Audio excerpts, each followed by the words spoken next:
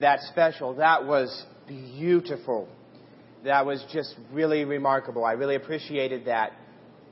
Get a sip of water here.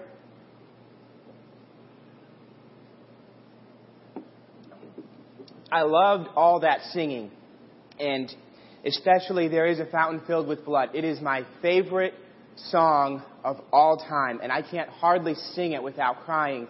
Just thinking of how wonderful it is that the God of all the universe would send His own Son on our behalf and shed His blood that we might live, that the greatest sinner that has ever been could come and receive redemption. And it is just so marvelous that you just can't help but sing about it. If you can't sing that song with everything that's in you, there's something that's not in you that should be. But it's always a privilege to preach, and it's always an honor, especially to get to preach. There's nothing like preaching in the place where you grew up and coming back and having that opportunity. And I want to thank my Father for giving me that opportunity, and I want to thank all of you here for being here. So if you're all turned in your Bibles to the book of Luke chapter 16 and verse 1, we'll get started in the reading.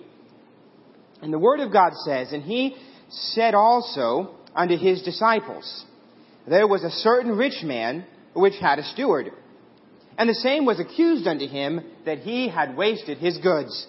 And he called him, and said unto him, How is it that I hear this of thee? Give an account of thy stewardship, for thou mayest be no longer steward. Then the steward said within himself, What shall I do? For my Lord taketh away from me the stewardship.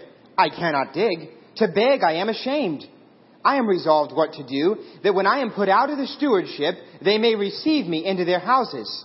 So he called every one of his Lord's debtors unto him, and said unto the first, How much owest thou unto my Lord? And he said, 100 measures of oil. And he said unto him, Take thy bill, and sit down quickly, and write 50. Then said he to another, And how much owest thou? And he said, 100 measures of wheat. And he said unto him, Take thy bill, and write 80. And the Lord commended the unjust steward, because he had done wisely, for the children of this world are in their generation wiser than the children of light." We'll go before the Lord in prayer, and then we'll get started. Father, Lord, I come before you this morning. I just thank you for the opportunity to preach your word. I thank you, Father, for how powerful your word is to change our lives. I just pray, Father, that you would be glorified in everything that is said and done. And we would be different people, Father, Lord, that I would change, that I would apply the truth of this message to my own life. And everything that is said and done would be to thy glory. In the name of your Son, Christ Jesus, I pray. Amen. Now, I didn't know this when I picked this passage to preach, but this is actually, if you're going through your Bible reading, this is actually today's reading in the church's Bible reading schedule. And I had already picked it. I had decided this is what I was preaching a couple of days before that I found this out. And so I thought that fit together very well. And it even fit together well with the introduction, which is that there are some passages in the Bible that are there so that we can realize that God is smarter than we are and we're not going to understand them. So that's what they're there for. There's other passages that are there that are easy to understand why they're there. The story of the prodigal son, that was yesterday's reading. I don't think anyone doing their daily Bible reading has read through the Gospel of Luke and come to Luke chapter 15 and said, I wonder what's going on here. Now, if you really want to understand it, it's still going to take work. There's no passage of Scripture that doesn't have depths that require depths of application even just to apply it to our life and to realize what should change in my life as a result of this passage. And a story like the prodigal son, there's a lot of surface level application right there. There's other this story isn't like that quite as much. It has a meaning that needs to change our life. But when you first read it, at least when I first read it, and when I read it for the 10th time, I kind of wondered, what's going on in this story? Jesus is telling us as a parable. He's teaching his disciples. He's giving them something. He wants them to change in their lives. And yet, this steward is a scoundrel.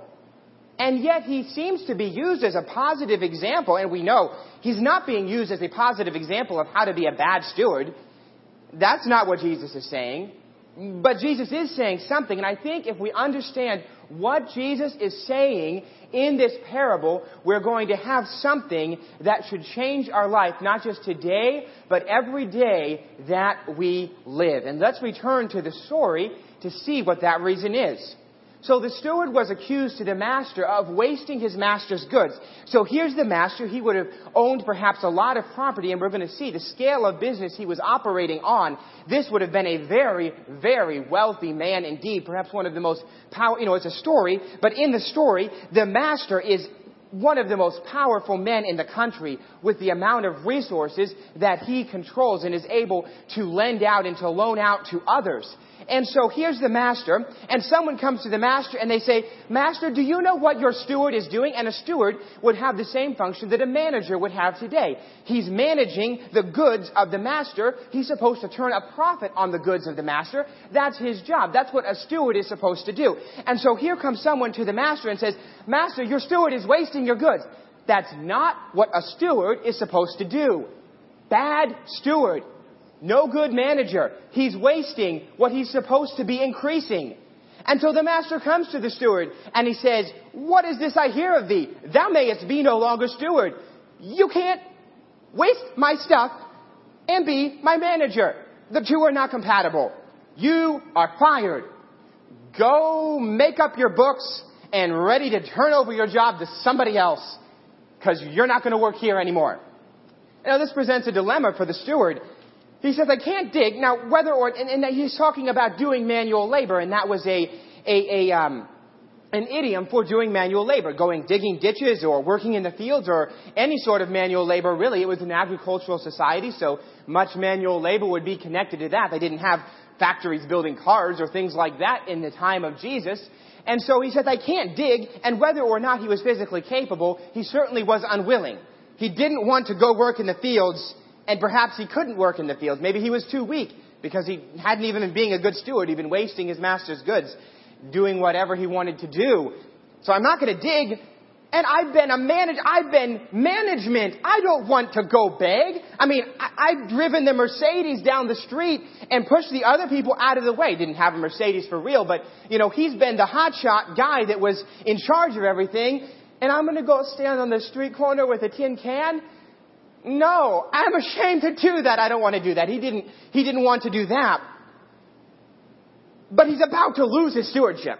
He has maybe a day, maybe 2 days, maybe only a few hours to put his books in order, and he's out of a job. And nobody's going to hire him to manage their stuff if this incredibly powerful and wealthy man has fired him for mismanagement. Ain't nobody else going to hire him. He's in a tough spot.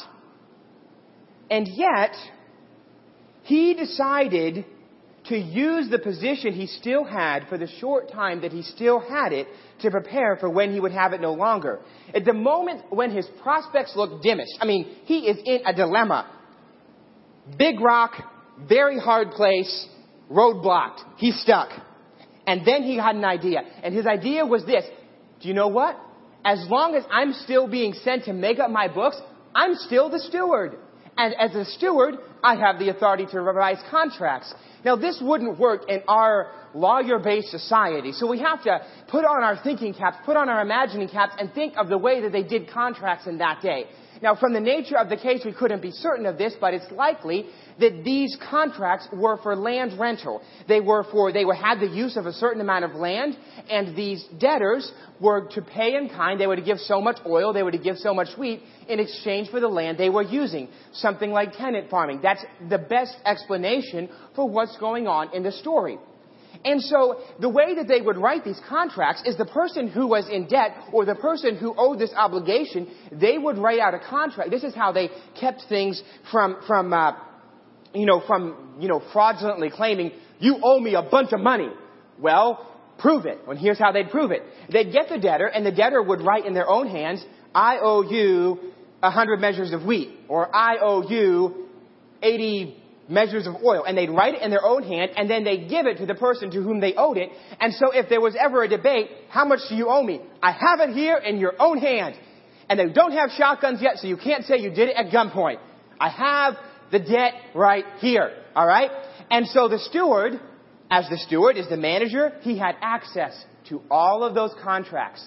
And so out come the contracts, and he gets all of the master's debtors. And though there's two in particular that are mentioned, given the sums that we're dealing with here, as we're going to get to, there probably would have been a line out the door. If he had this much land to rent, there would have been plenty of it. So here's a line out the door, and there is the world's greatest discount program going on.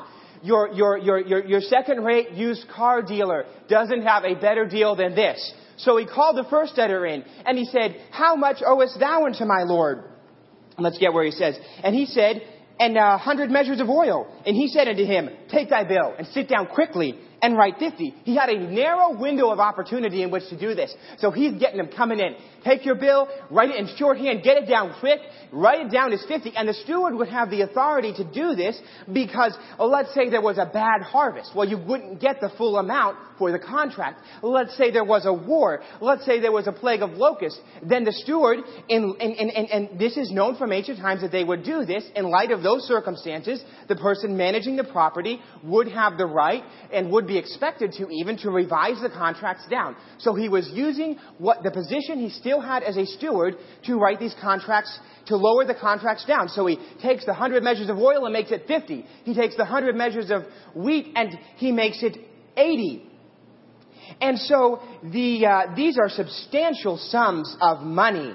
The oil would have been about 3 years' salary for a labor. That amount of oil would have been what a working man would earn for a period of 3 years. And the wheat would have been equivalent to about 8 years of labor. So we're dealing with a lot of money. And you can imagine if there's a line of debtors and he's doing that across the board, these are people that are substantial land users in their own right. I mean, if you're able to borrow 10 years salary or 8 years salary, you're fairly wealthy yourself if they're willing to trust you with a loan that's that substantial.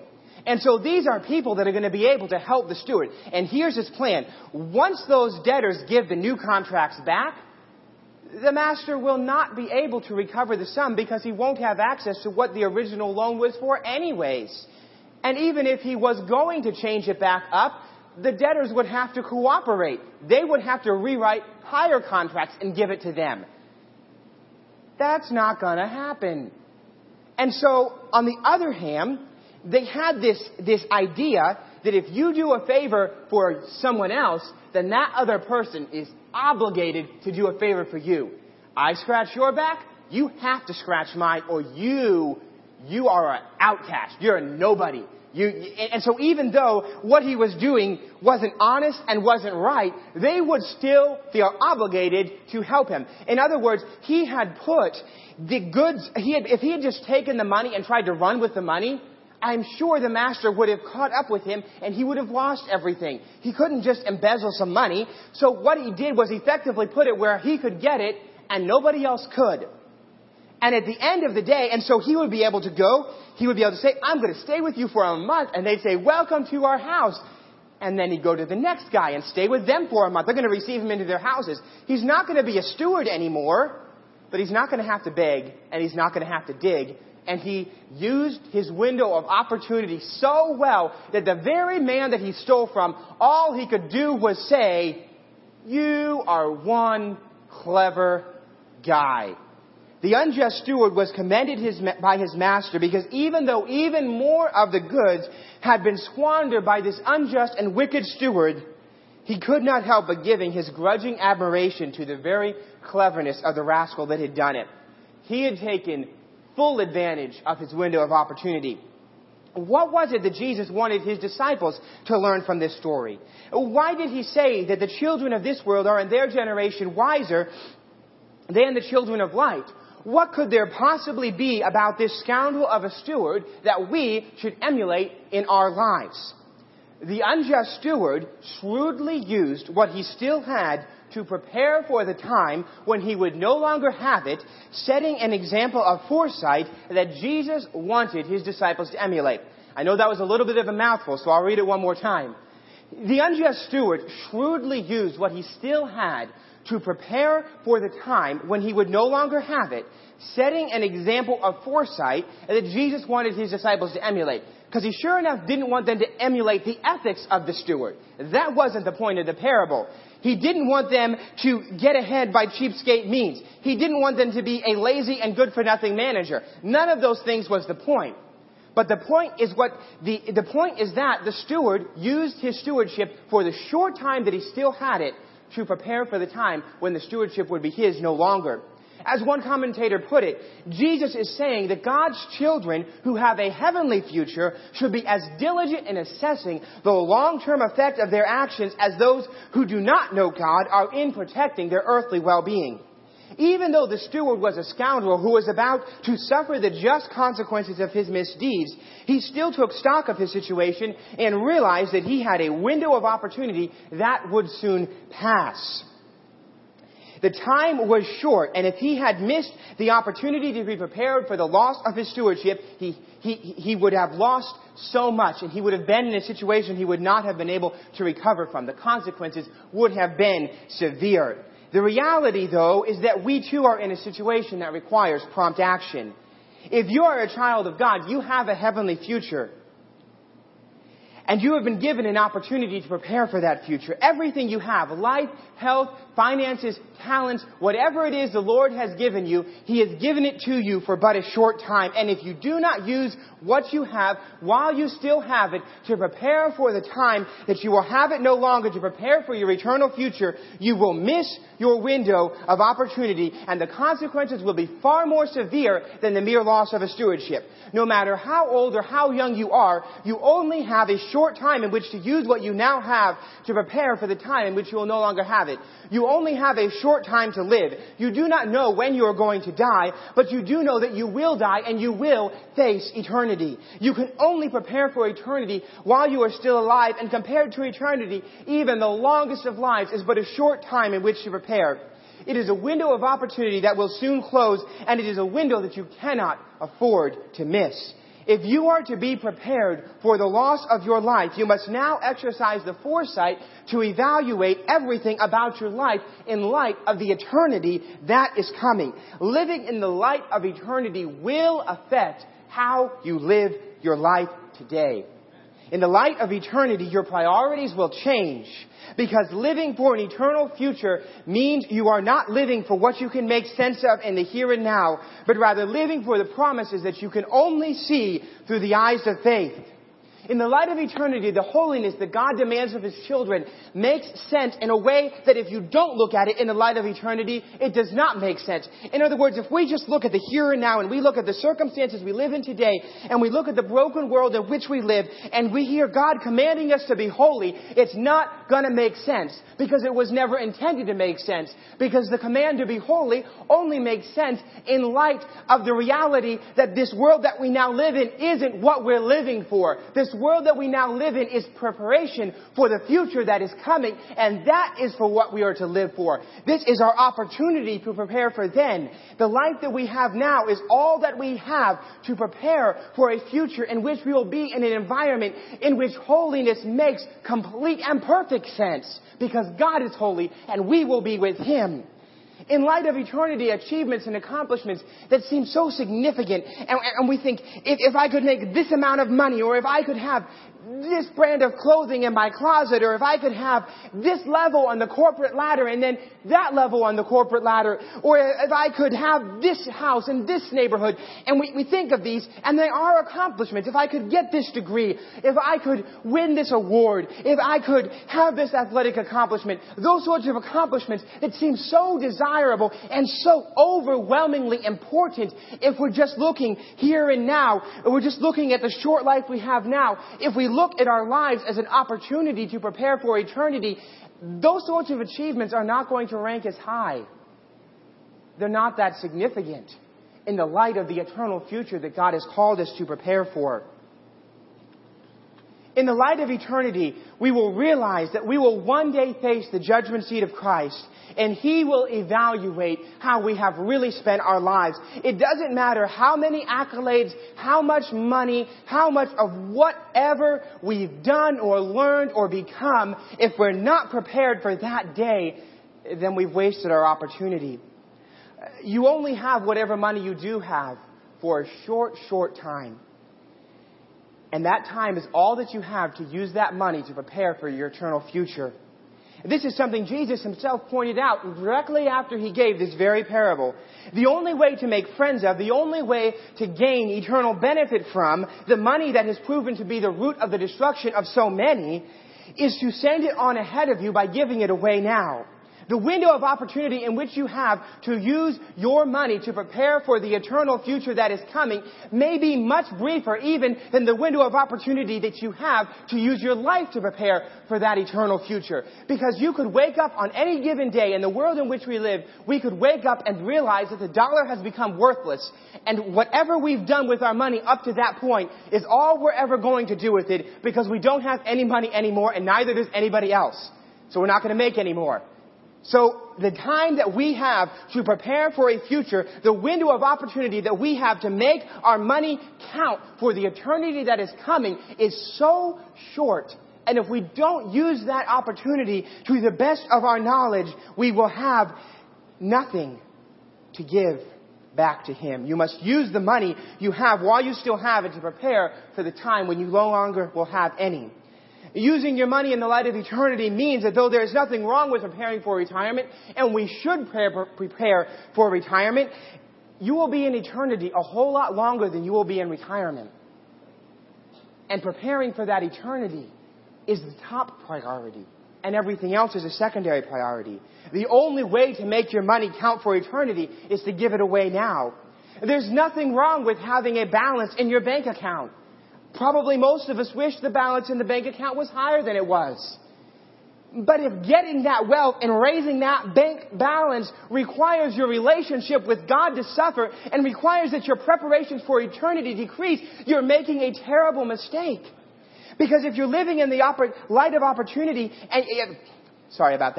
if you're living in the light of eternity, you will realize that the life that you have and the money that you have isn't an end in and of itself, but it's only a window of opportunity. It's only something you can use to prepare for what is coming, not something to live for.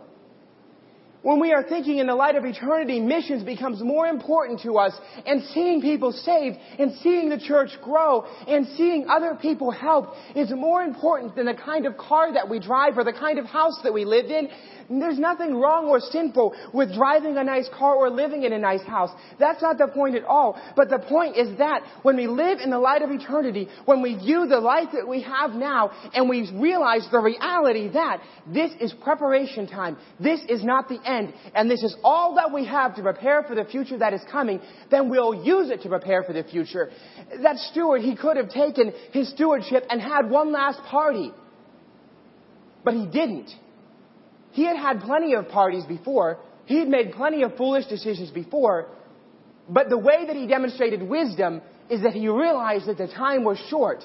And so he used that time for preparation rather than partying. When everyone that is here today, no matter how much money you make or how little money you make, you have the same 7 days a week. Dr.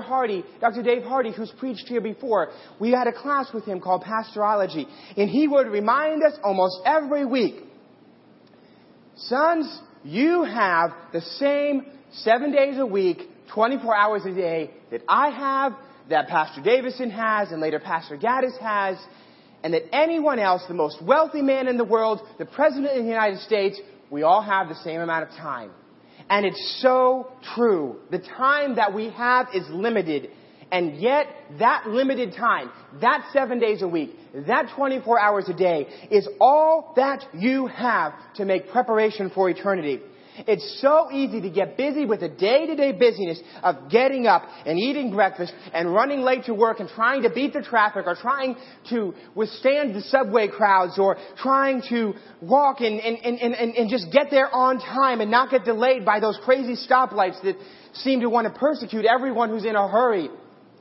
And get so caught up with that and coming home and taking care of the house and going to the bank and paying the bills and doing all of these things that we happen in our lives that we can forget to take account of the long-range eternal impact of our choices. Compared to eternity, our time on earth is so very short. And if we are to be prepared for that eternity, we must act promptly, because if we fail to act promptly, we will lose the opportunity to act at all. And if we're living in the light of the reality that the time that we have is so limited, then time spent with God and time preparing our relationship for the one with whom, if we are believers, we'll spend eternity with, is going to be so much more important than time spent in entertainment or time spent on trivial matters. And we'll realize in the light of this short window of opportunity that we have, we cannot afford to be careless about how we spend our time. Living in the light of an onrushing eternity means that we must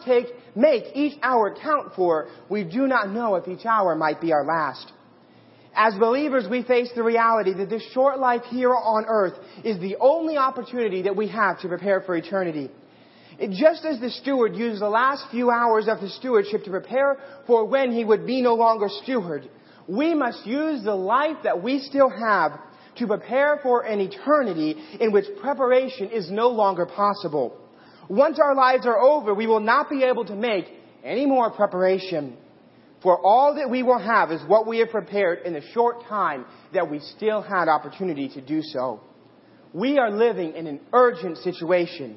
We do not know how much more time we have, but what we do know is the time that we have is limited.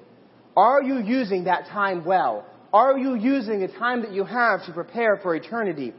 Are you using the opportunities you have to prepare for when you will no longer have them? Are you using what you have now to prepare for when you will no longer have it? Are you using your window of opportunity wisely? And in thinking about this question and in reflecting on this question in my own life, it would be easy to become discouraged. Because the reality is, if I look back on my life and any of us looks back on our lives, your lives, and you compare the opportunities that you've had to prepare for eternity with the use that you've made of those opportunities, it would be a sad picture for the best person in this room. The money that God has blessed you with and the preparation you've made for the future. The time that God has given you and the way that you've used it and the way that I've used it and the way that I've used my money. And it would be easy to look at this story and to become discouraged and say, man, I've blown it. What can I do?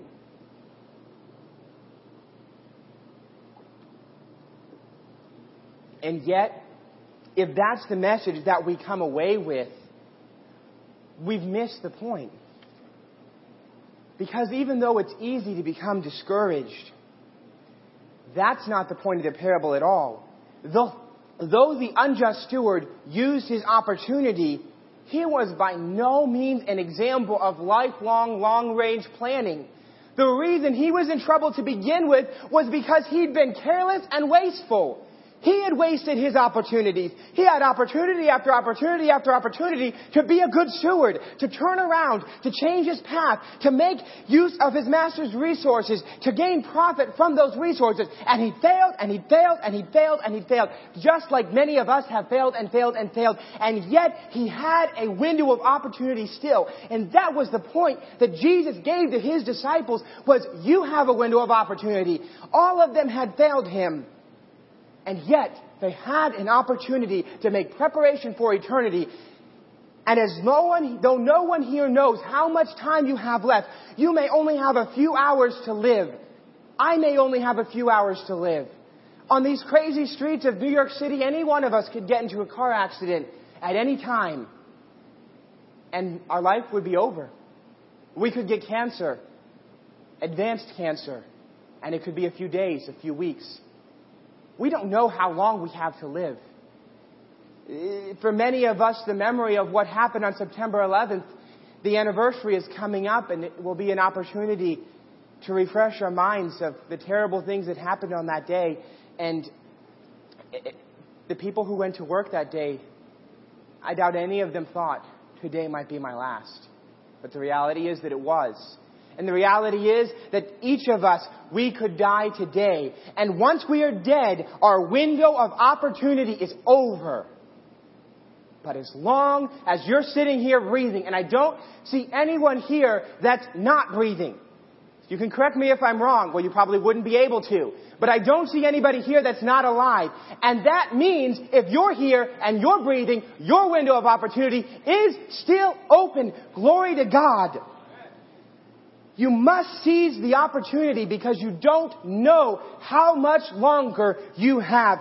You may be sitting here and you may have gone through so many presentations of the gospel. You could give the plan of salvation in your sleep. You may have rejected Christ time and time again. Perhaps you prayed a sinner's prayer when you were a small child and you've known that you're not saved and you've known you don't really know the Lord for years and years and years, and you've turned your back on the opportunity to repent time and time again, and you think, my heart is so hard, I can never turn to repentance again. I just can't confess to people I played a game for so long. And that could be what you think. But really, if you're still alive, the window of opportunity is still open and you could be saved today. Don't waste the opportunity. It could be that you're here and you know you need to be saved and you're not meaning to not turn to Christ, but you think tomorrow will work. Tomorrow will work. I'm not quite ready yet. I'm not ready to turn from my sin. I'm not ready to humble myself before a holy and a righteous God. I'm not willing to believe that Jesus is the only way, but maybe tomorrow I will be. But you don't know that tomorrow will come. The window of opportunity is short, but it's still open for the greatest sinner that has ever lived and ever been born. It could be that there is sin in your life and you're a believer, but there's a sin in your life that you struggled with for years until you've given up on struggling. It's a thorn in your side and a thorn in the side of others, and yet you think that there's no hope. You'll have to enter eternity and face God, never having gained the victory that He died to give you. It could be it's a secret addiction. It's been in your life for so long, you can't remember what it was like to not have it. You tried to get rid of it, you tried to give it up, and yet your efforts have been unsuccessful, and you think there's no hope for me anymore. But my friends, there is hope, because there still is power in the blood, and there still is a precious fountain open, and it's not just able to save you from hell, it's able to deliver from the sins that were sending you there in the first place.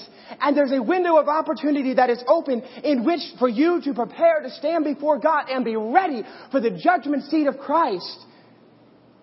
But you don't know how long that window of opportunity is. It could be there's bitterness that runs so deep you don't think you'll ever get the victory. And you struggle and you've given up everything but trying to hide the effects of that sin in your heart and pretend like it's not really there. There's hope for that. It could be you haven't been faithful in your finances and God's blessed you with provision your whole life, and you've had this financial resource and that financial resource, and instead of laying up treasures in heaven, you've built sandcastles on earth. Some of them have already washed away. And you wonder, man, nothing I can do now. But as long as you still have $1 and as long as you're still breathing, you can change your ways and you can prepare for eternity. It doesn't have to be a huge amount. It's the heart. Where your treasure is, there will your heart be also. And what Jesus wanted His disciples to do is to realize you have an eternal future. This steward had just a miserable few years of existence that was marred by his own sins, and that's all he had left. And yet he used what he had to prepare for that future. And you have this glorious future. You have heaven ahead of you, and you have all of eternity to prepare for. And you're going to waste the precious salvation that's been given to you, and you're not going to use the life that's been given to you to prepare for that future.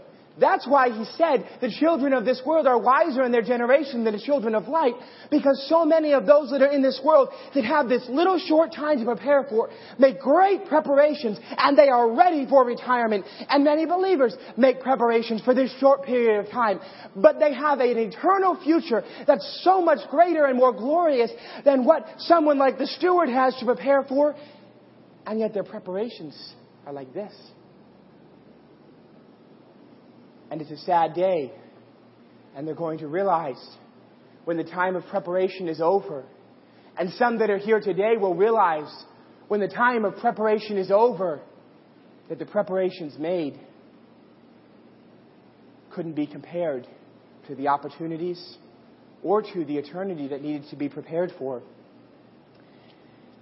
It could just be that you become distracted. I think many of those here, some of you have been here and been faithful. It is such an encouragement to me to see people that were here when I left that are still here. People that were here when I only came up to their knees, and they're still here and still faithful. And it is such a blessing. And many of you have looked and seen the future that is coming, and you've seen eternity, and you've made preparations for that. And I thank God for that. But no matter what you set out to do, we live in a distracting world. So many times in my own life, I've said, I'm going to do this with my time. I'm going to spend this much time with God.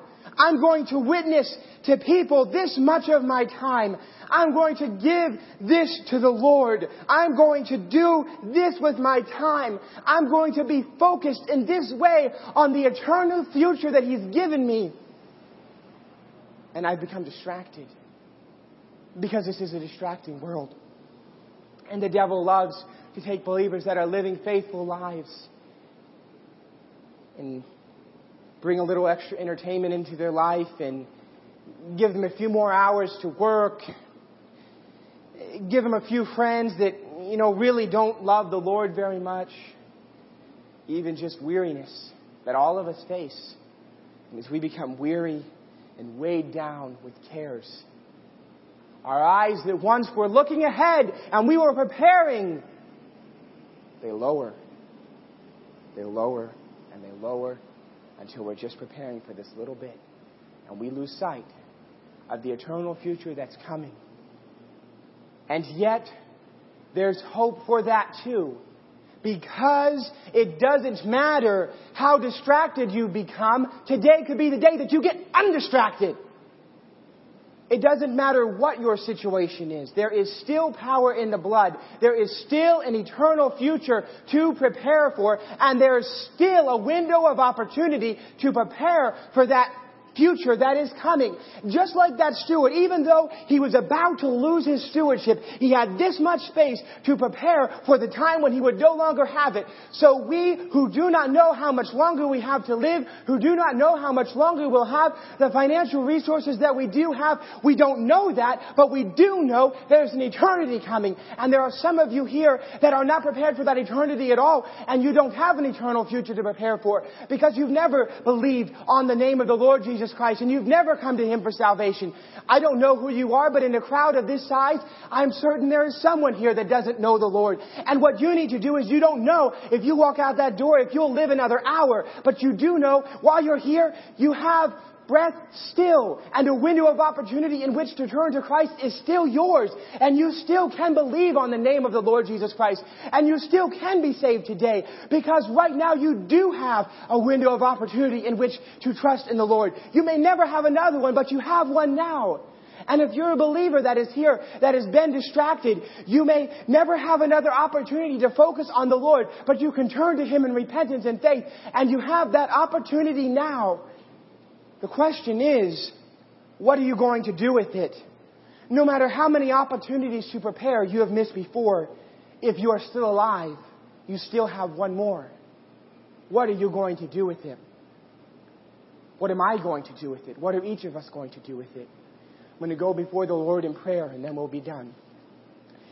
Father, I come before you. I just thank you for this opportunity to have preached your word. I pray, Father, Lord, that you would be glorified and honored. I pray, Father, that, Lord, you've given me so many opportunities. I've wasted so many, Father. But I pray that in my life, Father, Lord, that I would use the opportunities you've given me to prepare for the future that is coming. I pray, Father, Lord, if there's someone here that does not know you, that has never come to you in repentance and faith, that today would be the day that they would turn and receive that salvation that brings with it the most wonderful future imaginable. I pray for each of us here, Father, if in an area of our life we've not been making the preparations we ought to make, that we would change and turn, and we would begin to make wise use of what you give us to prepare for the time in which we'll no longer be able to make use of anything. I thank you for your precious Son, for it is in His name that I pray. Amen.